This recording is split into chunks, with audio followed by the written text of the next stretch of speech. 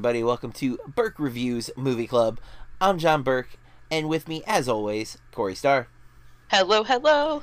And we are starting a new month here at Movie Club, which this is the month of June 2019, and our theme for this month is The River Runs Through Us, in parentheses, now streaming. These are movies that are currently streaming on services that we subscribe to.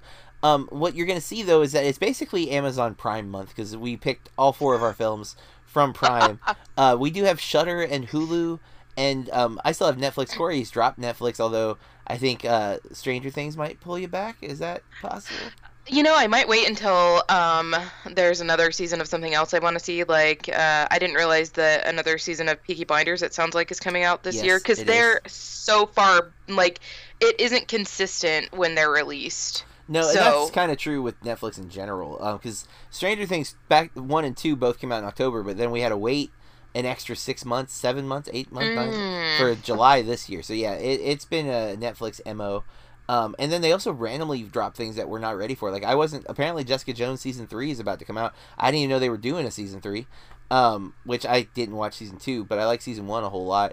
Nonetheless, this month we've picked 4 movies, and the always constant stipulation, no matter what our theme is that the movie that we are picking we have not seen, or we know the other person has not seen. One of us has not seen the movie, and many times both of us have not seen it.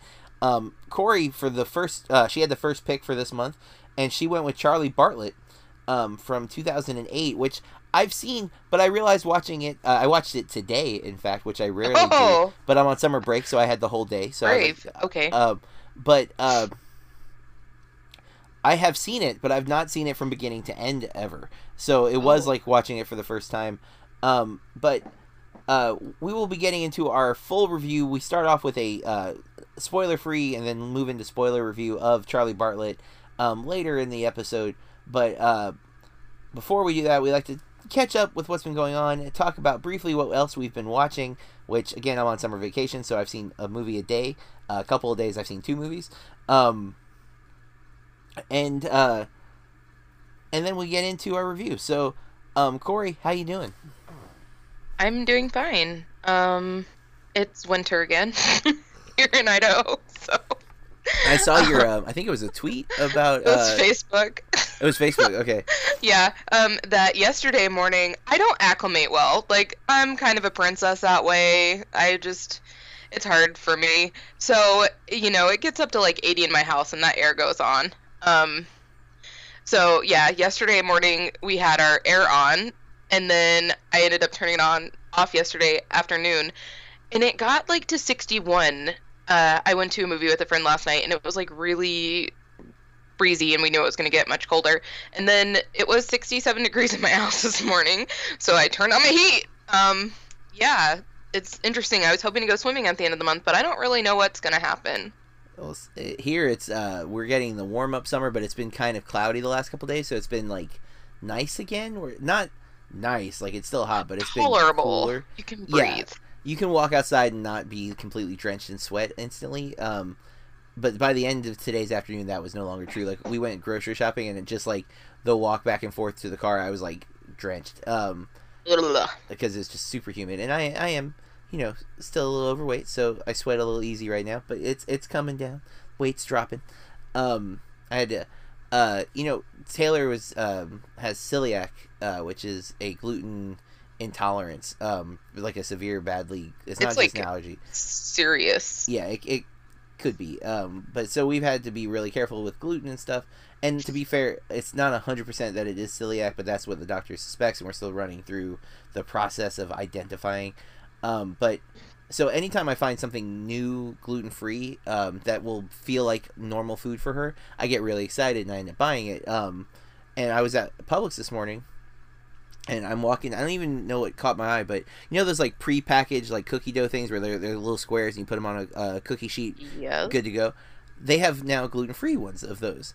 And it caught my eye, and I was like, sweet. So I bought her a chocolate chip cookie one. Now they're gluten-free, but they're not carb-free, so they're still very something I can't eat.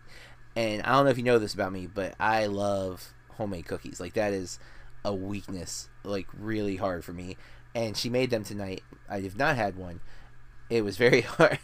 I ended up having decaf coffee and a very delicious. I don't know if you do protein bars, Corey, but Quest and One bars are very like Quest are low carb, like 4 carbs, 4 net carbs, and so those are like keto friendly, super keto friendly. Quest, all their products are keto friendly, and then One is a little more sugar, but if you want to indulge and you don't want to like completely break your keto diet, the One bars are the way to go. They have one called Almond Bliss, which is their version of an Almond Joy, and it's so good, Corey. It was my savior this evening. Instead of eating these delicious gluten-free chocolate chip cookies that my daughter made and looked perfect, like she cooked them spot on. I'm like looking at them, just like, yep, those are gorgeous, and I can eat the smell. I can eat the smell all day long. I have no self-control. If there are cookies, that's why I can't keep sweets in my house. Like, I can't keep snacks in my house. Well, a good friend of the show and of mine now, Matt, from What I Watch Tonight, he's been, asking me about the diet and stuff, and he mentioned today, he's like, man, I wish I had your motivation. And I'm like, I wish I always had my motivation, because then I wouldn't need to diet. But currently I'm very motivated to doing this. My editor, David Ortega, who, if you look at our Tribeca trip from 2017 and then look at our pictures from 2018, you will see he has lost quite a bit of weight using the keto method, and he has been a big motivator for me as well. So thank you guys. I am losing weight, still not where I want to be, but I'm doing very well for the time that I've been doing this. And honestly, though, this year, 2019, I committed to it at the beginning of the year. And while I've changed what I was doing, I've been going to the gym consistently, and I really do. Once I get in the habit of something, I am usually like, I really enjoy it, and that's where I'm at right now with the gym. Like, I like going to the gym. I feel good afterwards, which is, once you can get to that place, it's much easier to go. It's that first month or so when it's just like, oh, this is so much work. But once you get it into like that mode where it's like, oh no, this is actually enjoyable, if you're doing, if you know why you're doing it, if you have like a routine. I still get uncomfortable because I am socially awkward, and there are some the gym I go to is usually not very busy. It's like maybe 5 people because it's open 24 hours, so people go, they have their time and that's when they go.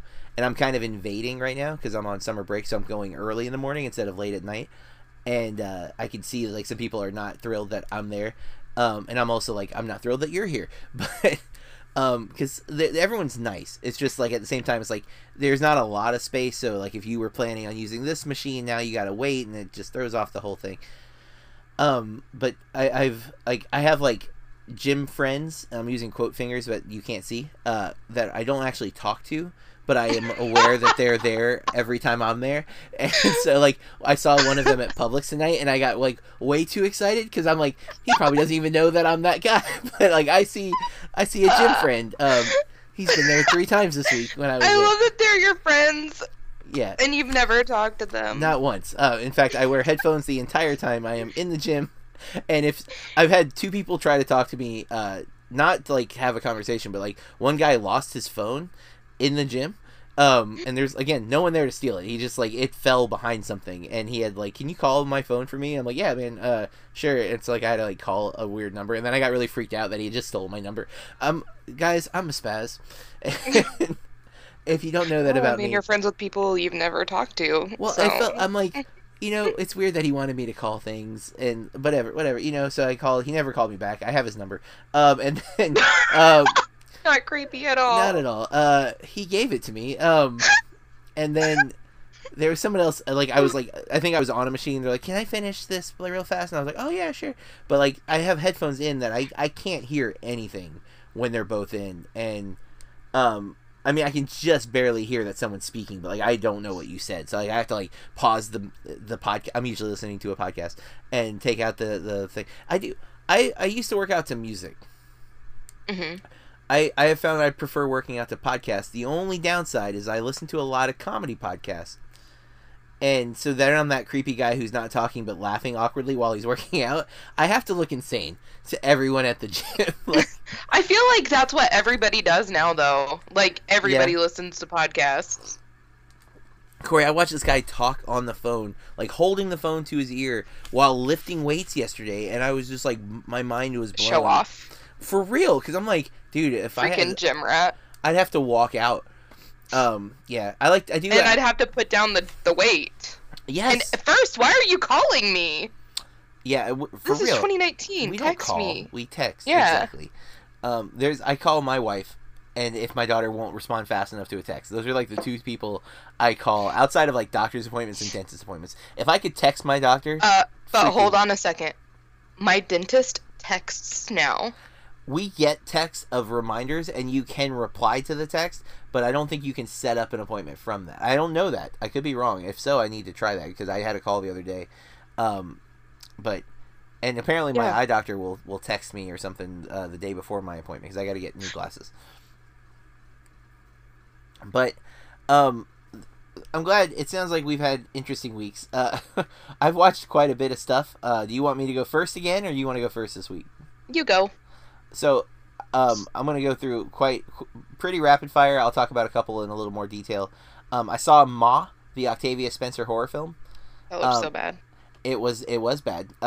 It had some good stuff. She's really good in it.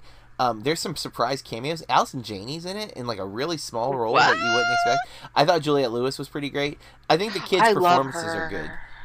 I think just the movie loses kind of its side of itself. I think I mentioned this to you. I had not seen But I'm a Cheerleader from 1999. I love that. And I made an effort to watch it. It's free on Vudu right now. I have not watched any of the free stuff on Vudu. I was under the impression that they showed commercials at the beginning and then you could watch the movie. That is not true. They do show commercials at the beginning, but they cut them randomly into the movie, and it's sometimes one, sometimes it's up to 3, I think was the most. Gross. Yeah, I almost stopped it and bought it because I was like, okay, I don't know if I can sit through these dang commercials. But Natasha Lyonne, RuPaul's in it, Clea Duvall, Michelle Williams has a very small part, but Melanie Linsky, who I am a big fan of, she's got a really solid role in it. Good movie. I don't think it's a great movie, but definitely enjoyable. My wife, daughter, and I went and saw Rocket Man. We loved it. I think my daughter loved it the most. I will say it is a far superior film to Bohemian Rhapsody, but Bohemian Rhapsody and the Queen music is more up my alley. I am definitely a bigger fan of Queen. I like Queen, and Fat Bottom Girls is one of the best songs ever written, and Yeah, I love it so much. But I grew up on Queen too, but I love Elton John. Well, if I could time travel back to the 70s, bye y'all. I'm so interested to see how you're going to feel about it. You have not seen it, right? No, I really want to, and no one is like, I'm about to drop the F-bomb, like, I want to go, and nobody seems excited to go with me. It's not doing well at all, unfortunately. I'm making Bill go. Good. Like, I freaking love Elton John. Like, but I don't know. You know it is a musical, right? Like, it is a real musical. It is not a traditional biopic. So that's why I'm curious to see how you're going to fall, because you love Elton John, but you hate musicals. So it's Does the music make sense in the movie? Or is it just like he's walking down the street and then... It's a little bit of both. Okay. Remember, they are selling this as a true fantasy. So it does... they're not concerned with, history either. So, songs that maybe were written later in his career might show up early in the timeline. I don't know the career well enough. And it's not like... None of the later stuff is nothing from, the 90s. It's all the early Candle 70s, of the Wind by 80s. Your Song. Yeah, or the Lion King Circle of Life are not in the movie, but which I'm sure Disney would have shut that down anyways. But oh, dude, but I want to hop in here for a second because I feel like you've probably seen the statements they've been releasing where Germany cut that film up. They took out because of the homosexuality. Yeah. Which it's not graphic. The R rating is more for I feel like it's gonna be language. I think it's more for language, and but even that's kind of tame. I mean, you see him do stuff, but I've seen way more drug use in movies, which I guess we're also R, but still, it's not excessive on screen. You're aware that he's doing. That's the thing where the criticisms about Bohemian Rhapsody were heavily that they glossed over all of the darker sides of Freddie Mercury. This movie embraces the dark side. In fact, it is. Thematically, I would say one, it deals a lot with celebrity and how that can affect a person. Trying to be both the being who he is and then being Elton John, this public figure. and how that can break a person down. And then it's a really well made film. It's substantially better in a lot of ways, but even the musical aspect, it's a really well made musical. There's some really cool set pieces.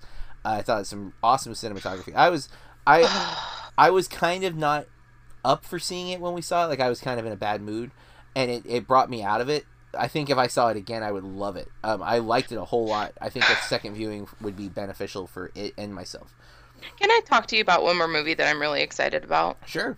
I'm just taking over your whole thing here. It's okay. So I also really love Bruce Springsteen. Oh my god, I want to see this movie so bad. Oh my god! So I don't even remember. I don't think I had even seen a trailer for it until last night, and I'm just like so in. It's what's it called? Blinded by the Light. Yes. Oh man. Oh my god. Okay, so it's the same director who did Bend It Like Beckham, which if you've still not seen, you need to watch that movie. It's amazing. I just recently watched it. I thought it was a soccer movie, and I'm like, it is, but it's not. It's more about the culture, and that's what this Blinded by the Light seems to be, that kind of resurgence. But I'm not a big Bruce Springsteen fan. Like, I'm not against Bruce Springsteen, but I've never really listened to his music. Oh man, my Aunt Jenny, I think maybe she liked Rick Springfield, and see the proof in point that I confuse those two people, which have almost nothing in common except for they're 80s musicians. I'm familiar with him. I know some of his songs. But man, just the way they're selling the movie though in the trailer, I almost cry every time I see the trailer. I'm just like, it's so for me. Yes, and they're like, I think it was I saw a poster out in the movie theater hallway, and it's like, you won't see another film this year that will make you feel this good. And I really do think that this is going to be like our hearts beat loud this year. I agree. I cannot wait. I thought Yesterday might be that. Now I'm thinking Yesterday may not live up to my hope, but that movie I think is going to completely be what I want. But we have this movie with the Beatles being central to like the character and the story. Although again, it seems to not be getting good praise based on the releases. I just laughed so hard in the theater, and I couldn't believe that they played it before the movie that I went to see last night, because it just wasn't the right crowd. I was dying laughing when like the security guard's like, "So what are you doing in the what are you doing here?" And he's like, "Well, I'm in America." I can't think of a better reason to... So I wanted to see Bruce Springsteen's hometown. I can't think of a better reason to come to the United States, son, or something. I don't know. It's such a great line delivery. And, yeah, that trailer is really put together well too. Like, it is a really well cut trailer. It hits all the beats. It lets you know what's going on. You hear like a deeper meaning point, like later in the trailer where it kind of breaks the theme down a little bit. I'm so pumped for that movie. I hope it comes close enough that I can see it. And Corey, I got to tell you. Not on my list, and it really should be. I had an opportunity to see The Dead Don't Die on Wednesday night, and I didn't get to go. Oh, this past Wednesday? Yeah, this past Wednesday. It was playing locally. I didn't get to go. And then I got a message from David today that he just got 2 tickets to a screening on Monday, and I don't think I'm going to be able to go because Kathy's going to be out of town, and the screening's like an hour and a half away, and I don't want to leave Taylor here, and I can't bring her because he only has 2 tickets. So I'm just like, man, I'm going to have to wait till this movie's out to see it, but... We have tickets for Tuesday. Oh, see. Oh, you need to look, because My Regal is doing an early release on Tuesday, and that's where we got our tickets. I don't even think it's going to come to My Regal, though. I think it's going to come to the Cobb at Lakeland at the closest. But to get through this a little faster, I watched Thief, Michael Mann's movie, which I mentioned, which you won't hear till after this, listeners. But I mentioned on the Top 5 movie that I just watched Thief. James Caan, amazing in that movie. Here's a movie I'm going to spend a little bit of time with, because this is a movie most people aren't going to even know exists. Big Tuna, friend of the show, posted that he just watched a new movie that features Seth Green's directorial debut. Oh, yeah. Called Changeland. And he wrote, stars, and directs this film. It co-stars Breckin Meyer, who you might remember from Road Trip. It has some interesting cameo... Clueless? Clueless, yes, sorry, I always forget that he has long hair there. But Macaulay Culkin shows up in this movie. In a pretty extended scene. Brenda Song, who if you were a kid growing up watching Disney in the last 15 years, you would know her from Sweet Life with Zack and Cody. I think that was what she was from. And then Randy Orton, WWE superstar Randy Orton, shows up in this movie in a really great role that I loved. This is one of those kind of middle age. It's a, I would say it falls into like a new level of mumblecore. It's like the next evolution of mumblecore, where mumblecore is traditionally like 20 somethings trying to deal with like romance, and it's just a lot of people talking all the time. That's what this movie is, except they're 30 something, and it's midlife crisis. Like, you know, life has changed. I had such a good time watching this movie. I thought it was well directed. It very much feels to pull from mumblecore in a lot of ways, which I do have kind of. I like a lot of the mumblecore movies. I don't love all of them. I'd say the production value here is a little higher because they're in Thailand, and so you get the beautiful vistas of Thailand. You get some really cool cultural elements of Thailand. Some play into the plot, some don't, but they're still really compelling. I think the chemistry between Green and Meyer is really strong.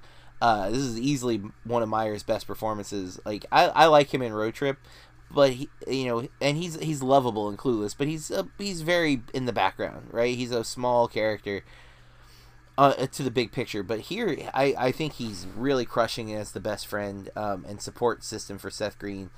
I really enjoyed it. It's out in theaters, but it's super limited. Keep an eye out for Changeland if you're a fan of Seth Green. One, this is not his zany, crazy, like Robot Chicken style humor. This is very mature, kind of introspective movie that has humor in it, but it's definitely a drama first and a comedy second. Because it is like, you can see this is a very personal film, and I think it's great. I think it's a really solid entry, especially for a first time directing. He's directed TV and he's directed Robot Chicken's basically his thing, but I've been a Seth Green fan forever, and I tend to, if he's in something, I'll watch it because I like him. I love him in this movie. He's playing it very, very straight. He has a few silly moments. Brecken is definitely more the comedic relief, but the scenes with Randy Orton are hilarious, especially if you're a WWE fan. I was happy to see that Orton could act a little bit, but I'll power through these next couple. I rewatched Deadpool 2 with Kathy, though, for her first time. I freaking love Deadpool. I do. I'm a Ryan Reynolds fan, and it's just how it is. Dark Phoenix, I wanted to walk out, but I didn't. It is horrible. So far, I think it is the worst movie I've seen this year. Oh. It is definitely one of the worst comic book movies, and I've seen all 3 Fantastic Four films, and both Ghost Riders. And I think Dark Phoenix might have the win. I watched, as I mentioned, Charlie Bartlett today, which we'll talk about in a little bit. And after that, I threw White Man Can't Jump on, a movie I've seen so many times because I love the chemistry with Woody Harrelson and Wesley Snipes in that movie. I grew up a big basketball fan, and I saw White Man Can't Jump in the theater, I think by myself. Oh wow! And this is our movie, but I've seen it, I don't even know how many times, and it's been a few years though since I last watched it. I still love it. It's such a fun, great kind of movie. There's there's details to it. It's, I think, one of the best Rosie Perez performances. I just love that that's her dream, that she wants to be on Jeopardy. Jeopardy. So I work with a person who got to do Jeopardy a couple of years ago. Like, while I was working with them, they were on a teacher edition of Jeopardy, and while she was trying to get on the show, all I kept doing was quoting White Man Can't Jump to her. And no one I know knows movies like I know movies, like at an obsessive level. Like, personally, in my day-to-day life, people say things and I will connect it to a film, and most of the time I just get blank stares back because they have not either seen and or heard of the movie that I am referencing. And so yeah, when she got to do Jeopardy, I kept sending her foods that begin with the letter Q. But yeah, I still love that movie, and it was really cool to rewatch it today. I was working on the website and like posting stuff and getting this podcast. Like, I have to write all the little blurbs for each of the movies, so I was getting all that set up, and I did the graphics and stuff for that while I was watching it. But I still I got lost in it many times where I would like stop doing what I was doing on the computer and just watch the movie because I am such a fan. But that's what I've been watching. Corey, what about you? So my list is not as extensive as yours, but I have asked you to get so many movies lately, and I already told you I'm like cut off now. I watched The Little Mermaid on Saturday.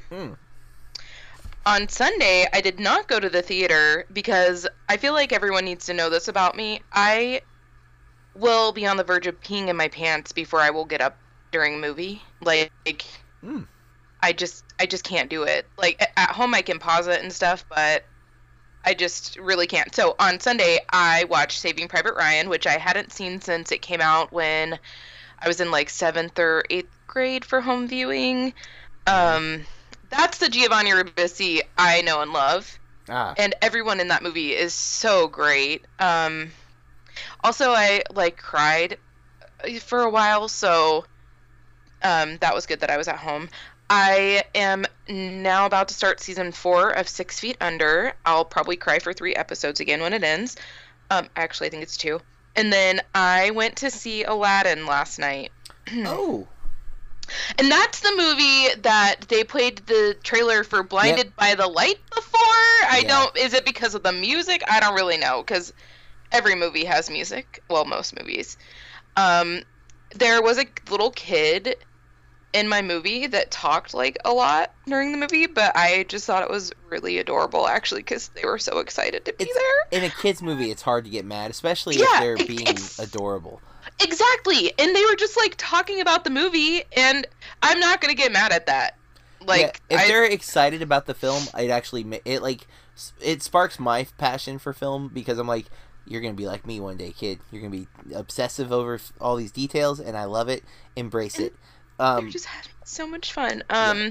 I've read some so really cool stuff about Pikachu, like of like people like adults going to see it and like the kids behind them being so excited that they couldn't get mad, like they're just like they were naming all the Pokemon and that's yes. those stories are really great and sweet. But sorry, I didn't mean to cut you off. What did you think of Aladdin? Um, Oh, I think. um, I mean, obviously, my favorite characters in Disney movies are always like, it was Raja, the carpet, and Abu. yeah, yeah, Duh. yeah. I also, we know what Joaquin Phoenix is gonna look like when he's older. The Baba. Oh, jeez. Did anyone else see that? Like, that totally looks like an older Joaquin to me. I did not put Just that together, but now I'm intrigued. I not have a to look it beard. up. Yes. I liked some aspects of the movie. I thought that most of the music was pretty good. Mm-hmm. I liked like the non-singing songs that were Okay. going on. Well, like the like actual is that the score, I guess. Okay, I got it. I got it. And I mean, most of the songs were pretty good, except I think that it's hard to when I'm watching a Disney cartoon or a cartoon at all and they break into song, it's fine. But I'm watching a live action and it's just dumb. See, that's again you not liking musicals. I'm just like, what the hell are you doing right now, Princess Jasmine? Okay, that part. If you're talking the second time she sings the new song "Speechless," that part Oh, is horribly Jesus, conceived. it was. I don't know what they were thinking. Yeah, I don't know. The parts where she's singing like that, I'm just like, just get out of here. But I don't know. I mean, and I didn't think that any of the actors were great, but I like Jasmine a lot. I love Will Smith. Because I like Will Smith. I'm already a fan of Will Smith, and he was the Will Smith that I like, so it worked. It just kind of brought me in. What was the worst part of the movie to you? I don't really. The I answer don't is really. Jafar, because he Actually, sucks. I felt like he was at the same level as Jasmine and Aladdin. Oh, that is so not that No. that hurts me, Corey. No, I'm Jafar sorry, sucks. guys. Oh wow. Yeah. Okay, well let's move on. Is there anything else, or is Aladdin the last thing? Yeah, that's it, man. Besides the Um, movie we're about to talk about. Okay, so before we get into all the details, one, remember our theme this month is A River Runs Through Us. These are now streaming. You can watch Charlie Bartlett for free if you have a subscription to Amazon Prime's streaming service, which is included with their regular Amazon Prime. And you can watch that on almost any platform. That's one of the things, the benefit of having Prime is it is on almost every device. From the video game systems to the streaming television services. It's very easy to watch if you have a Prime membership. The film came out in 2007. It is the premise is a rich kid becomes the self-appointed psychiatrist to the student body of his new high school. Stars the now rest in peace Anton Yelchin. If you've listened to this podcast for a while, you know Corey and I are both huge Anton Yelchin fans, and we are both devastated that he is gone. especially because it's a freak accident. It's not like he did something that we could be upset at him for. It's one of the craziest deaths that I know of from like a big celebrity, where he died being pinned up against his mailbox by a faulty truck, or Jeep, I believe, to be more accurate.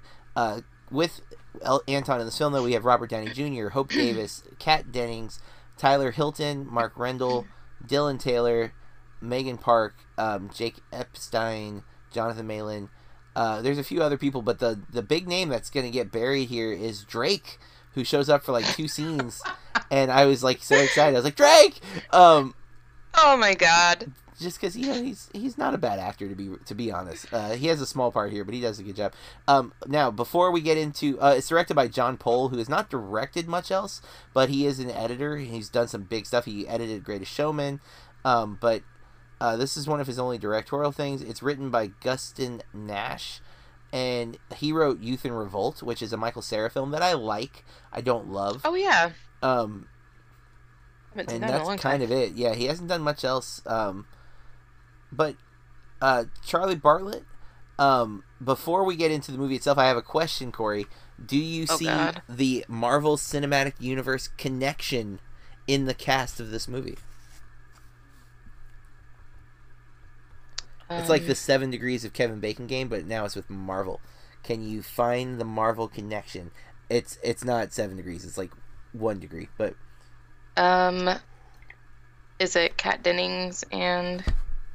I'm not the girl to ask about the Marvel Cinematic... Corey, the obvious whatever. one. The obvious one is the one you were... well, I know. Robert Downey Jr. Right. But I thought that there would be another person. There is. Kat Dennings is the answer. You had it. Okay, perfect. You doubted yourself, but do you know what movie she's in from Marvel? No. She is in Thor and Thor The Dark World. She is Natalie Portman's assistant in those 2 movies. Oh, I don't think I've seen those. You don't have to be fair. Of the Thor films, they're the lesser. And Kenneth Branagh directs the first one. I think it's a little much. The second one, I found more enjoyable, but it's not good. Alright, so you picked Charlie Bartlett. Out of all the movies that you have not seen on Amazon Prime, can you tell me why? Yeah, so I've talked about this before. Well, yeah, I'm a big fan. I hadn't seen this one, and I actually own this movie too. I was gonna put it on our Mitten Box month, but when a little after he passed away, our Hastings that was across the street from our apartment at the time was going out of business, and I just bought so many movies. But I also got another movie with him in it, and I just can't bring myself to watch it because it has that girl I don't like in it. So Kristen Stewart? No. The one I don't like even more with the googly eyes. Oh, Maggie Gyllenhaal. No. Oh I'm sorry. God. I'm sorry. No. I know Elizabeth Olsen too. I meant to say it. Gyllenhaal. No, dang it, John. I can't. I'm really not helping you here, but I can't remember her name. I just don't like her. It's not Elizabeth Olsen? Because that's... Oh, Zooey Deschanel. Yep. Okay, which one is... I think it's the Driftless area or something like that. Huh, I don't think I know that one. Yeah, I still have a few gaps on his filmography. I've seen most of his big ones, and I love many of them. I think he's great, and I think the enjoyment of this film does kind of fall down to how much do you love him, and how much do you love Robert Downey Jr., because they are playing kind of their types, I would say, and if you can't get on board with that, then this movie may not work, because I read some reviews. It has a 52 on Metacritic. 54. Oh. And I went through and read like the negative. I didn't read the whole reviews. I just read what you can see on IMDb. And like, so there's a William Arnold from Seattle Post Intelligencer, which, I'm sorry, but Intelligencer makes me question the intelligence of, the whole paper. Like, what? That's a horrible name. But his quote is, "The dismal high school comedy Charlie Bartlett has the look, feel, and sentiment of a made-for-video cheapie that might have been grudgingly whipped together by Robert Downey Jr. as some sort of court-ordered community service project for his many drug busts." Now, keep in mind, this movie comes out 1 year before Iron Man, when Robert Downey Jr. would be completely redeemed from his past indiscretions. And keep in mind, though, he'd already been in Zodiac when this movie came out. So this critic seems to be not fully aware of Robert Downey Jr.'s whole story. I am very much a Robert Downey Jr. fan, mainly because of Iron Man, but I also love him in Zodiac. I also I liked Guy Ritchie's Sherlock Holmes, the first one, but mainly because of Robert Downey Jr. and Jude Law, because Jude Law's freaking great. Washington Post, Desson Thompson says the movie feels forced, cliched, and derivative. I don't agree with that at all. I do see, yes, it's a high school movie, so there's going to be high school tropes, as in most genre films. But then we go up to like the top, and like there's an 80 Metascore from Kirk Honeycutt from The Hollywood Reporter. Yelchin delivers one of those performances that pop eyes. It's a breakthrough role. I completely agree with that. Ronnie Sheb, there's no L, from Variety. Rollicking story of a rich kid whose wildly successful bid for popularity has him playing drug distributing shrink to an entire high school. Boasts pitch perfect face-offs between upstart Yelchin and alcoholic principal Robert Downey Jr. that could fuel a chemistry lab. And the last one I'm going to point out is James Berardinelli from Real Views. I would classify Charlie Bartlett as a smart teen film. It's more ambitious and overall more successful than its 80s forebears, even though the resemblance is unmistakable. That this feels in a lot of ways like a Hughes film from the 80s. That's what some of the critics said. Corey, what did you think of Charlie Bartlett? I think it was more serious than I was expecting. There were a lot more layers than I thought there were going to be, I guess. And I didn't... I enjoyed it. I think people are just mad. I think I love this movie. I had seen parts of this, and I think Kathy had put it on once, and I came in at like the halfway point. And I don't think I realized it was Anton Yelchin when I was watching it, so it must have been several years ago. But I realized today that I had not seen it from beginning to end, and I took a lot of notes. One of the things that really grabbed me was I feel like in a way this movie is an indictment to the mental health situation in America. Yes. Ease in which he's able to get prescription pills and see all these different... And how quickly. And all it takes is him basically glancing at a psychological journal to get terms and to get symptoms, and then to pretend that he has those symptoms. And by pretend, all he does is say, I feel a little anxious and my heart's beating really fast. And they're just like so quick to give him medication. And the clarity of this indictment is with the first prescription that he gets for himself with Ritalin, because the guy's like, I'm going to give you Ritalin. And he's like, wait, so you're giving me the drug to see if it fixes something that you won't know I have until it either fixes it or doesn't? And the guy's like, yeah, that's how it works.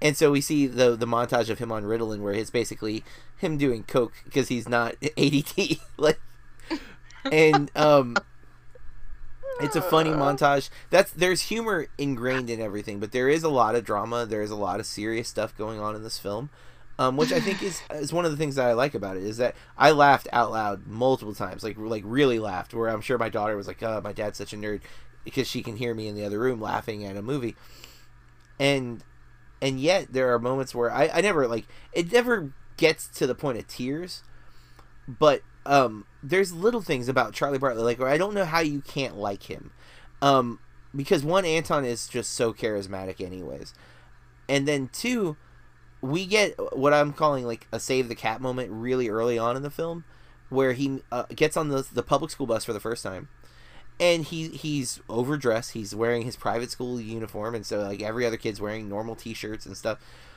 And everyone's giving him the awkward eye, and he sits next to Tad. Tad is very clearly, he kind of reminds me, not in a good way, of the character from Something About Mary, Mary's brother. And Tad is not like everybody else. It appears that he's a mentally handicapped character. And he's much larger, like taller. He is. Like big tall guy. Very childlike in a lot of ways. Does not act like a high school kid. He's eating a lollipop way too, feverishly. And Anton sits right next to him and introduces himself like he would to anybody else. And that's the thing throughout the film, that Charlie Bartlett genuinely just is a kind person who was willing to... he wants everyone to like him, but I also think he likes everybody. And he's looking for the good in everybody. And I don't know that that's never verbally stated. And one of the negative reviews I did not read, but it says that all the characters are caricatures, and I say BS to that, because I feel like I totally get who Charlie Bartlett is. Is he a person that I think exists in real life? Probably not. I mean, maybe a politician, but politicians have ulterior motives, and I don't think Charlie ever has a motive outside of just needing people to accept him, and to be there for him. And part of that stems from his father issues. Oh my God, he's the original Jer Bear. Oh Jesus. Sorry guys, big fan of Booksmart over here. Mm-hmm. And yeah, you know what? You're completely right. Actually, he totally meets that. There's character. So much more than people think, mm-hmm. but they just want. Yeah, they just. And want I think a lot of people think Jer Bear in Booksmart has like an ulterior motive, but he doesn't. He's just a genuinely kind guy who is rich. You know. I need everyone to know that I really love, the girls in that movie, but he's my favorite character. Like, he's such the dynamic that the characters in that movie getting so much depth, because everyone starts out like a trope in Booksmart, and all of them get so much depth, and that's not the case here in Charlie Bartlett. I do feel Kat Dennings' character does not get much of her own ambition. She's not like a Manic Pixie Dream Girl situation where she's just there to solve Charlie's problems. She does have enough of like a presence that she has her own world and she has her own concerns, and she doesn't put Charlie's like happiness in front of her own. But at the same time, I don't really know what her true goals are. I think she misses her dad. She does, and again, she's a better character than I think other movies would have treated her. Especially because in 2007, she should have been a Manic Pixie Dream Girl. That was a trend that was happening. It would have been very easy because here comes Charlie. She could have just been this like, let me introduce you to the world, and that's not what she is at all. And I think Dennings does a really good job. She can't sing, though. I feel like most people in musicals can't, but that's a personal opinion. But it's not a musical, and I know, but even that's singing. But nonetheless, we don't want to get into spoilers yet. But I really think I love this film. I have a lot of notes. I enjoyed it in almost every regard. I love him. Robert Downey Jr., while he still has some sarcastic moments, for the most part, he's playing this role straight. And I like it. There's it's still him. Like, it's still Robert Downey Jr. Like, it's very much Robert Downey Jr. What if he was a principal of a high school? And I feel like this is, you see shades of this in the MCU, with especially his connection with Peter. I feel like there's a similar kind of forced connection with Charlie that develops through the course of the film. But this movie does some really cool stuff with breaking down tropes again, not as well as Booksmart, but like, you meet the bully early on, he's selling drugs, and then he beats the crap out of him, and then how that changes and how Charlie kind of adjusts it and adapts it. There's definitely, I see like Ferris Bueller in this film, especially in Charlie himself.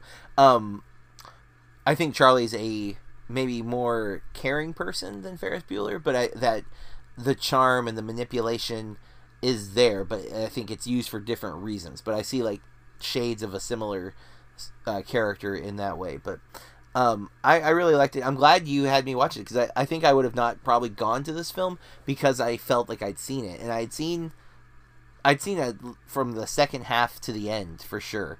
But I don't think I had the full picture until this sitting, and I'm really glad that I sat and watched it. And we had said in a couple of our past episodes where the movies didn't quite grab us. This movie grabbed me. It had me for the entire hour and a half that it was on. I was in this movie, enjoying almost every second of it. And a big part of that is Anton Yelchin. I love him. I am still so devastated that he's gone. And it is a selfish devastation, because I know I won't get to see him in any more movies. And I think he was just starting to really find his groove. Yeah. And still, guys, nobody had anything bad to say about him.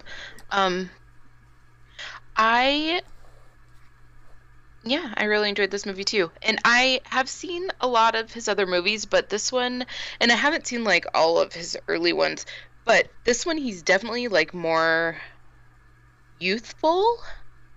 Like, I haven't seen him quite in a role like this, I guess. Yeah, it feels like one of his youngest movies that I've seen him in. And when I like first started, like when I read the, synopsis, I was thinking that he was maybe like ninth grade, but he's not. He's, I thought he was going to be younger than he is in this movie. But I think he's probably like 11th grade. Yeah, they don't do a good job of indicating where in high school he is, just that he's in high school. Mm-hmm. But yeah, I guess it doesn't matter. But yeah, he's still got some time left in high school. Like, it doesn't end with him graduating or something like that. So No, it just there were just situations in the movie that I wasn't quite expecting. I don't know. But that's all that I have to say before spoilers. I liked it. Yeah, I'm ready to jump into spoilers as well. Okay, guys, from here on out, we are going to talk about 2007's Charlie Bartlett in great detail. You've been warned. So, I already mentioned it's the indictment on mental health, and I think the movie does lose that at some point, but I think the first part of it is definitely like them kind of pointing out how flawed the system is, and I think Kip's character, who is I mentioned the actor's name, but I don't have it in front of me now, who tries to kill himself, but he's the first one to kind of come to Charlie looking for help. He knew that he could get prescriptions because they sold all the Ritalin pills, which that scene of the dance is hilarious. That was so funny. Not good. Don't do that, guys, but no, still. But, Kip's character has kind of... He's the weakness in Charlie's plan, because most everyone else, I'm sure they're abusing the drugs, but no one seems to suffer from that. But Kip is genuinely in need of help. He basically just needs a friend, but that's not what Charlie sees at the first moment. Not that Charlie wouldn't have been his friend had he realized it, but he went very clinical, and he looked up, he found out he was having panic attacks, got him Zoloft and Xanax, way too easy, and the kid ends up trying to OD. Well, he does OD, but he doesn't die, thank goodness. I love the line, though, and we jump around in this podcast. We don't go beat by beat. Linear. But after the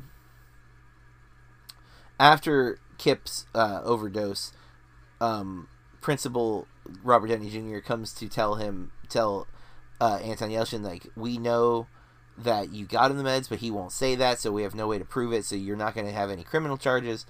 But, it's a big deal, and there's this kind of harsh where Anton uses the knowledge that he's an alcoholic kind of against him in a very jabbing sort of way, but I think Robert Downey Jr. is able to... I definitely think there's some...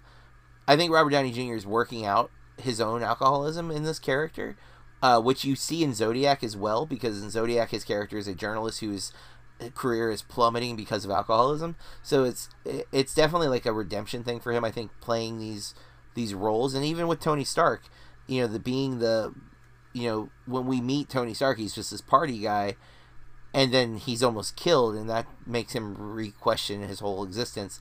It's made Robert Downey Jr. the amazing actor that I think he is now. Not that he wasn't good before, but I think, like, you see this resurgence. And he's like my favorite, like, comeback story, I guess. Like, I'm so happy that he's doing well, like, for sure. I don't. But he says something to Charlie, because Charlie, he's like, "What do you want?" He's like, basically that I like being popular, and he says there are more important things in high school than popularity, which his mom had said to him early in the movie. Which I love the mom character too, by the way. Hope Davis is great. But when he says, like, but everyone says that. Everyone says there's more things that are important, but, like, what? And then his response is, there's more things than popularity, like what you do with it. And I just think that is such a simple line, but it's so important in a high school movie like this. It's like, it is okay to be popular, but when you are popular, how you use that power that you're given is more important than the popularity itself. And I think that's a true life lesson too. It's like becoming president, for example. You had the popular, technically the electoral vote, but the popular vote, people chose you. Now what do you do with that power? That they trust you, that they believe in you. And I think Charlie takes that seriously. That's one of the things I really do like about this movie. Even the feud between them, it never feels, even when he's shooting a gun drunk at the end of the movie, it still doesn't feel heightened in a way that's like silly. Like there's this, because he's a cruel principal to a degree. Like he catches the bullies giving him a swirly and he doesn't punish them. He tells them to go to class. Like, but then that comes back later, and I can't remember exactly what it is for. There was something else that he didn't punish Charlie for. You're right. There is this, like, the way he's running things, and he doesn't like the job. He misses being in the classroom, which as a teacher I totally relate to. I realized much early on that the thing I love about teaching is working with my students, and being out of the classroom would take that away. And so, not that I've been like offered principal jobs or like admin dean jobs, but I don't want them, because the thing I love about my job is the interaction with my students in the classroom. So like I love that little element of it. This movie is just so up my alley, and I really love Murphy. Murphy is a character who I think in other movies would be just this over the top bully. Played by Tyler Hilton, who would be, a stereotype, a trope, and just do like ridiculous things. And he kind of starts out that way, and then when Charlie like gets him in the limo and does the whole Godfather kind of ultimatum thing, like, well, we work together, we can be business partners, and then the friendship we see kind of bud over the course of the film. Which my favorite scene, when they're flushing all the drugs down the toilet. And, like, Murphy's, like, against it, but, like, he convinces him. And then Charlie realizes he still has something in his jacket, and they start, like, no! It's oh, man. I really like this movie.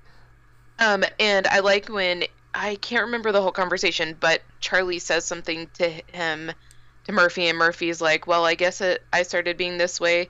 Or I think it was when he stopped being in drama. And he's like, well, why did you stop doing what you like? And he's like, I guess because of guys like me. Like, yeah, he other acknowledges bullies.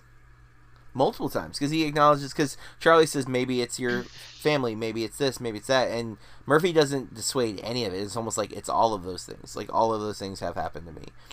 But and another moment where I think this movie kind of shows you that it's like breaking the tropes is with Whitney. Whitney is a cheerleader. I love it. She confesses to him that she slept with most of the football team, and they're playing this kind of like stereotype type role. And Murphy, being this kind of bully guy, you think he just wants like sex, but he already established early in the film that no, this is a girl you take seriously to dinner and a movie. Which, for me, that is the perfect date: is dinner and a movie. But I love the scene where he picks her up and he has the flowers and he's got the polo on, which is totally not his MO. And pop collar. That is his MO. If you're gonna, you gotta at least be a little bit of a rebel. But, it shows like all of these characters are flawed. All of them. There's not a single character in this movie that is perfect.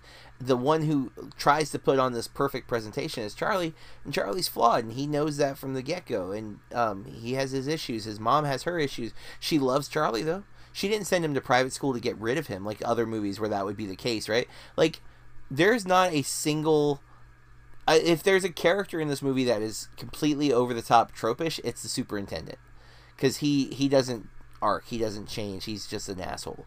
But everybody else arcs a little. Like, they all learn, they all grow, they all change a little bit. That's why I like to say their caricatures. Do all of them get massive, extensive backstories? No.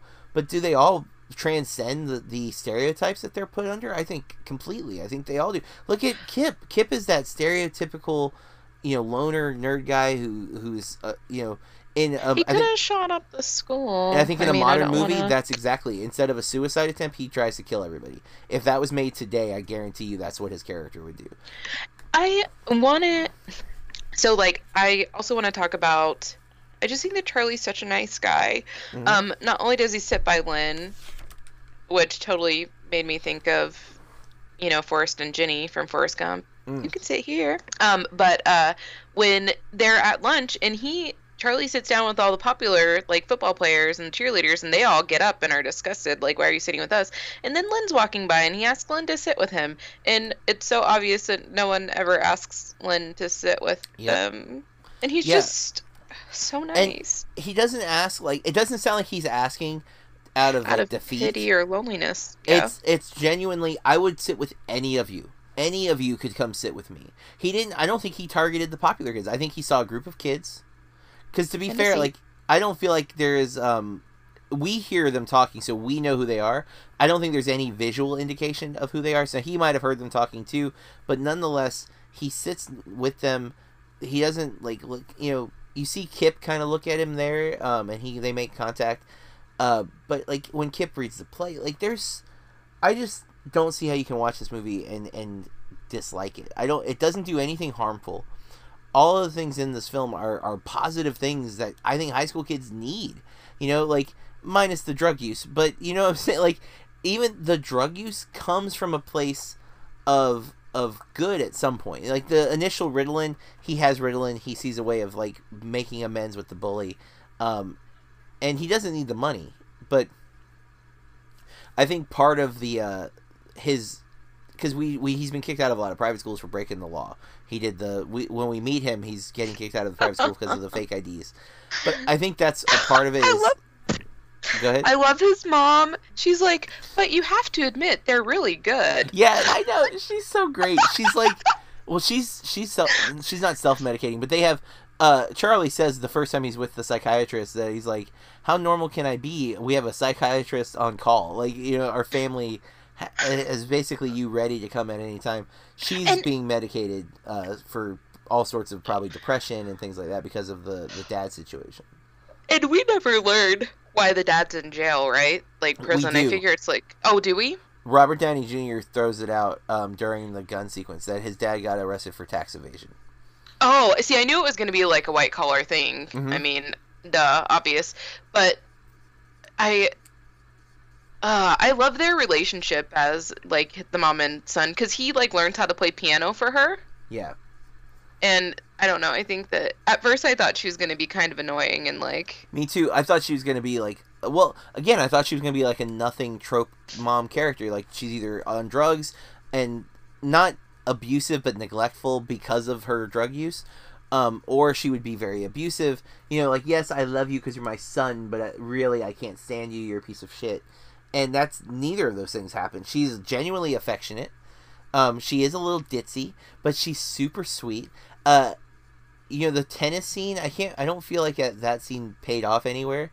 But, like, the piano scene really pays off because we see them playing together, but then later he has Kat Dennings over and they're sitting together and then the mom, like, jumps in and starts singing too. It cracks me up. I don't know. I look at this film and I just think it's maybe a little gem that we need to push out there to the world. It's a really solid coming-of-age film that I think is very relatable and a very likable character because, again, he's a good guy. Like, is he perfect? No, he is flawed. He makes bad choices. One of his hubris, right? He thinks he's got what it takes to be a psychiatrist by reading a few books. And he's not far off, but it's a dangerous weapon to wield when you aren't an expert, but you're acting like you are because people are taking your words as fact and not opinion, and that's dangerous. I was kind of surprised he kept doing all these things, though, especially because he's obviously pissed that his dad's in prison. Well, so I think that absence in his father lends himself to that, and I think that's his way of being connected to his dad, like also doing like these kind of petty crimes, and maybe it's just a way of acting out, like because he doesn't need the money, but it's. You know, my dad's a criminal, so why I'm going to be a criminal too. I'm destined to be a criminal. I'm just like my dad. Which could tie into the alcoholism in Robert Downey Jr.'s character and the daughter having the smoking habit, which I love how that happens with the RX bag, that it was Nicorette. Yes. Or, well, it wasn't Nicorette, it was nicotine gum. But, yeah, because like how that plays out and that he hits him, and, I mean, everything just works to me. You know, I buy when Bartlett is he doesn't need to come to her rescue. Like, she doesn't need him to. Like, I don't feel like she's a damsel in distress.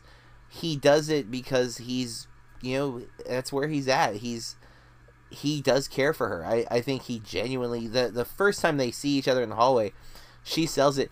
And Professor, I love that. And yes, I like Nick and Nora's Infinite Playlist. I've only seen it once, but I don't think I loved it, and I didn't feel like I bought her and Michael Cera, like having that chemistry. And I like Michael Cera a lot. I mean, Scott Pilgrim, favorite movie all time,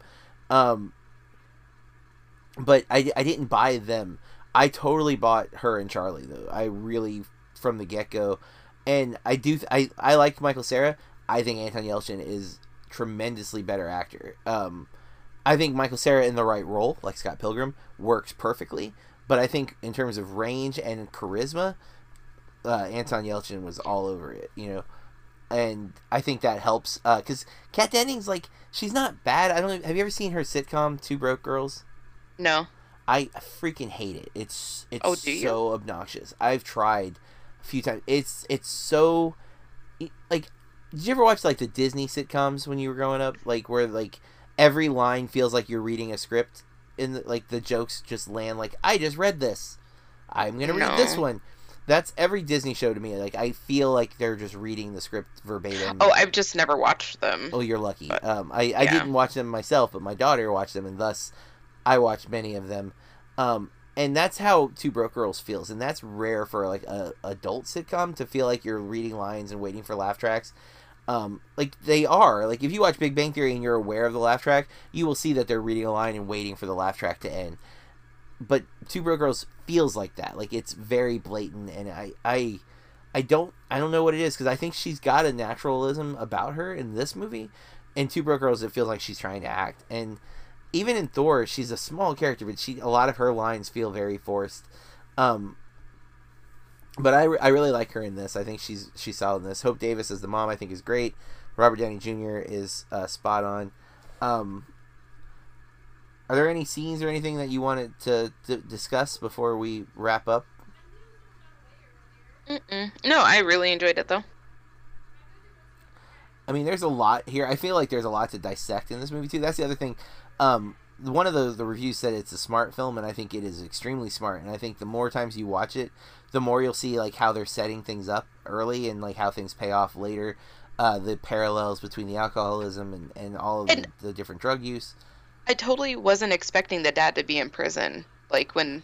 Yeah, when he says when Dad left, I thought he met another woman or something. Or dead. Then he tells Kat Dennings' character that he's dead, but it seemed pretty obvious that was a lie.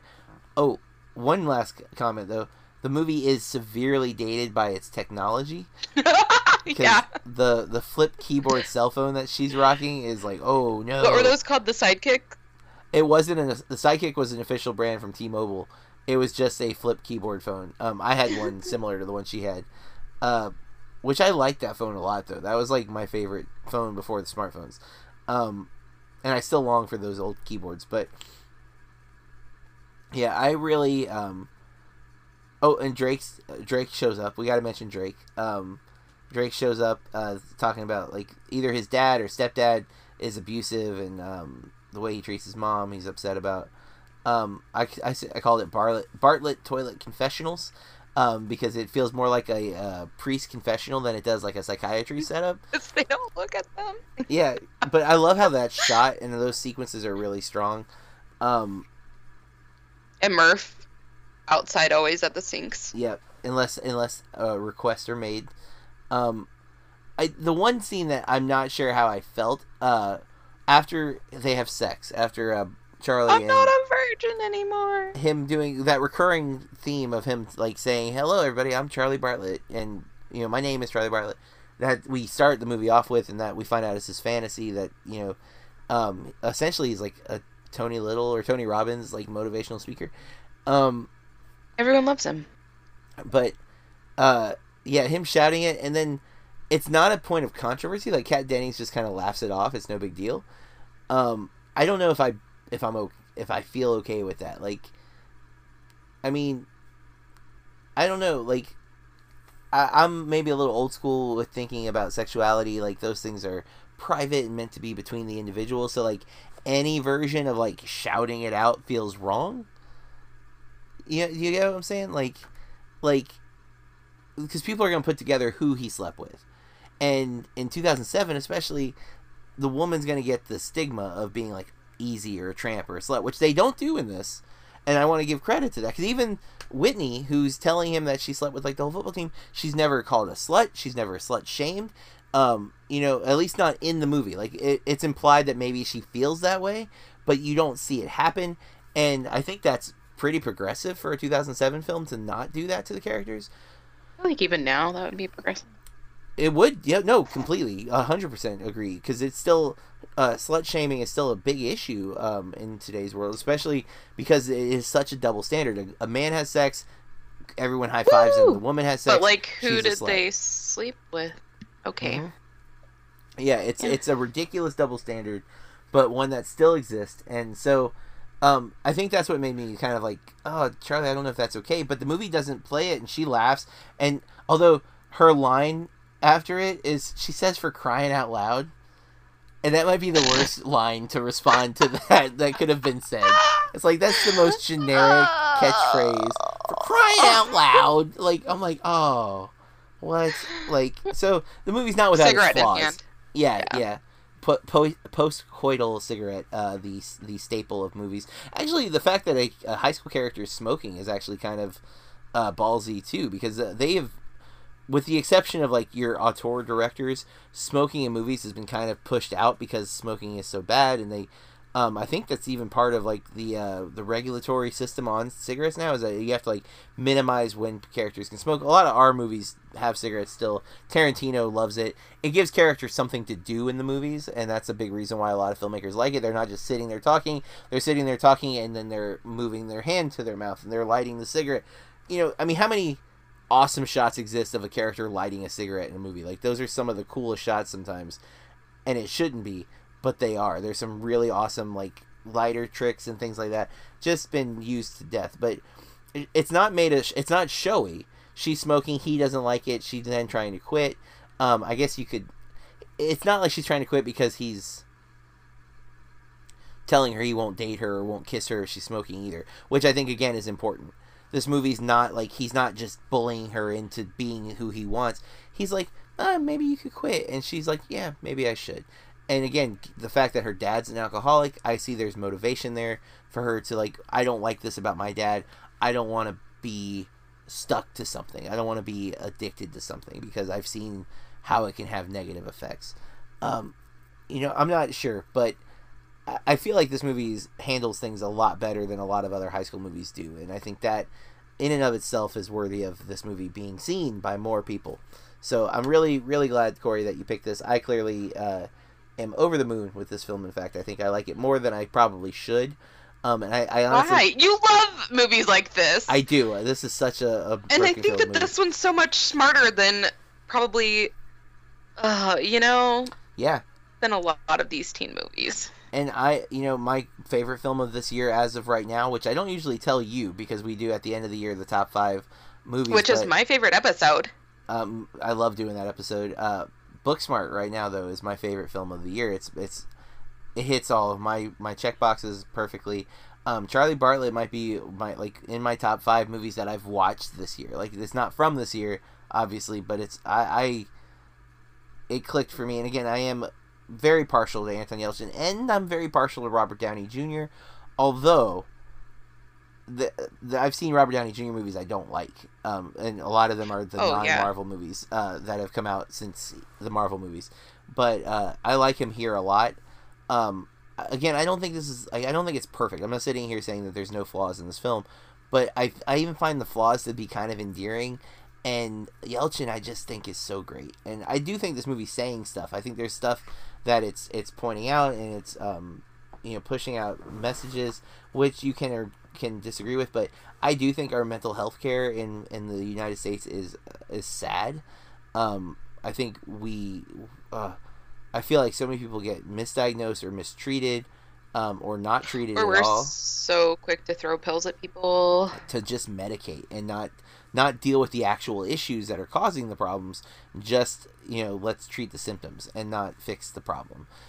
Which is, of course, when you know the pharmaceutical industry in the U.S. is so massive and has so many lobbyists, it does make you very sick, like kind of feel dirty. And I think that's a big part of this movie. I do think it goes away from it after he stops dealing, but I think it's in the first half of the movie. I think it's very prominent. And I had to pause the movie and send a message to a friend who's a mental health counselor. I was like, I think you need to watch this movie. I'd really like to hear how you interpret what they're saying.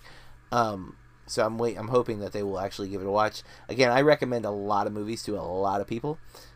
More often than not, they don't watch them, and it makes me sad. But but yeah, I'm ready to give a review or rating for Charlie Bartlett. Are you? Yeah. I am a little torn. Same. I feel like my love of the movie is heightened because I just watched it, but I think I'm gonna just go ahead and go with must see. I feel like I've been too enthusiastic to not give it that rating. So, Charlie Bartlett for me is gonna be must see. What about you, Corey? I guess that I'll go must see also. Well, I'm no torn peer between pressure. that and no, I'm not. I Okay. think that um because I don't know if you know this, but every single time that we rate the movies, I have to pull up the rating system, and then I have to go with whichever one it has more of the description. You know what I mean? Oh yeah, yeah, So I'm torn between Must See and Not Quite Golden Pony Boy, yeah. but Well, I I'm don't going with own Must this See. yet, but I'm going to be keeping my eye out for it to go on sale, and I'm going to add it to my collection because it's a movie I think I will rewatch. But And fortunately, it's on mhm, Prime. yes, Were you about to say something else before I cut you I off was there? I was gonna say that if I was younger, like I could totally see this being not like quite in the vein of Can't Hardly Wait for Me or Empire Records, but being one of those movies that I would, probably have on rotation, you know? Oh yeah, yeah. Like if this was just like regularly playing on HBO or something right now, and I don't really watch TV that way anymore. But if I like back in the day when I would just have stuff constantly on, yeah, totally Mhm. could see this just being thrown on in the background, jumping in at any point.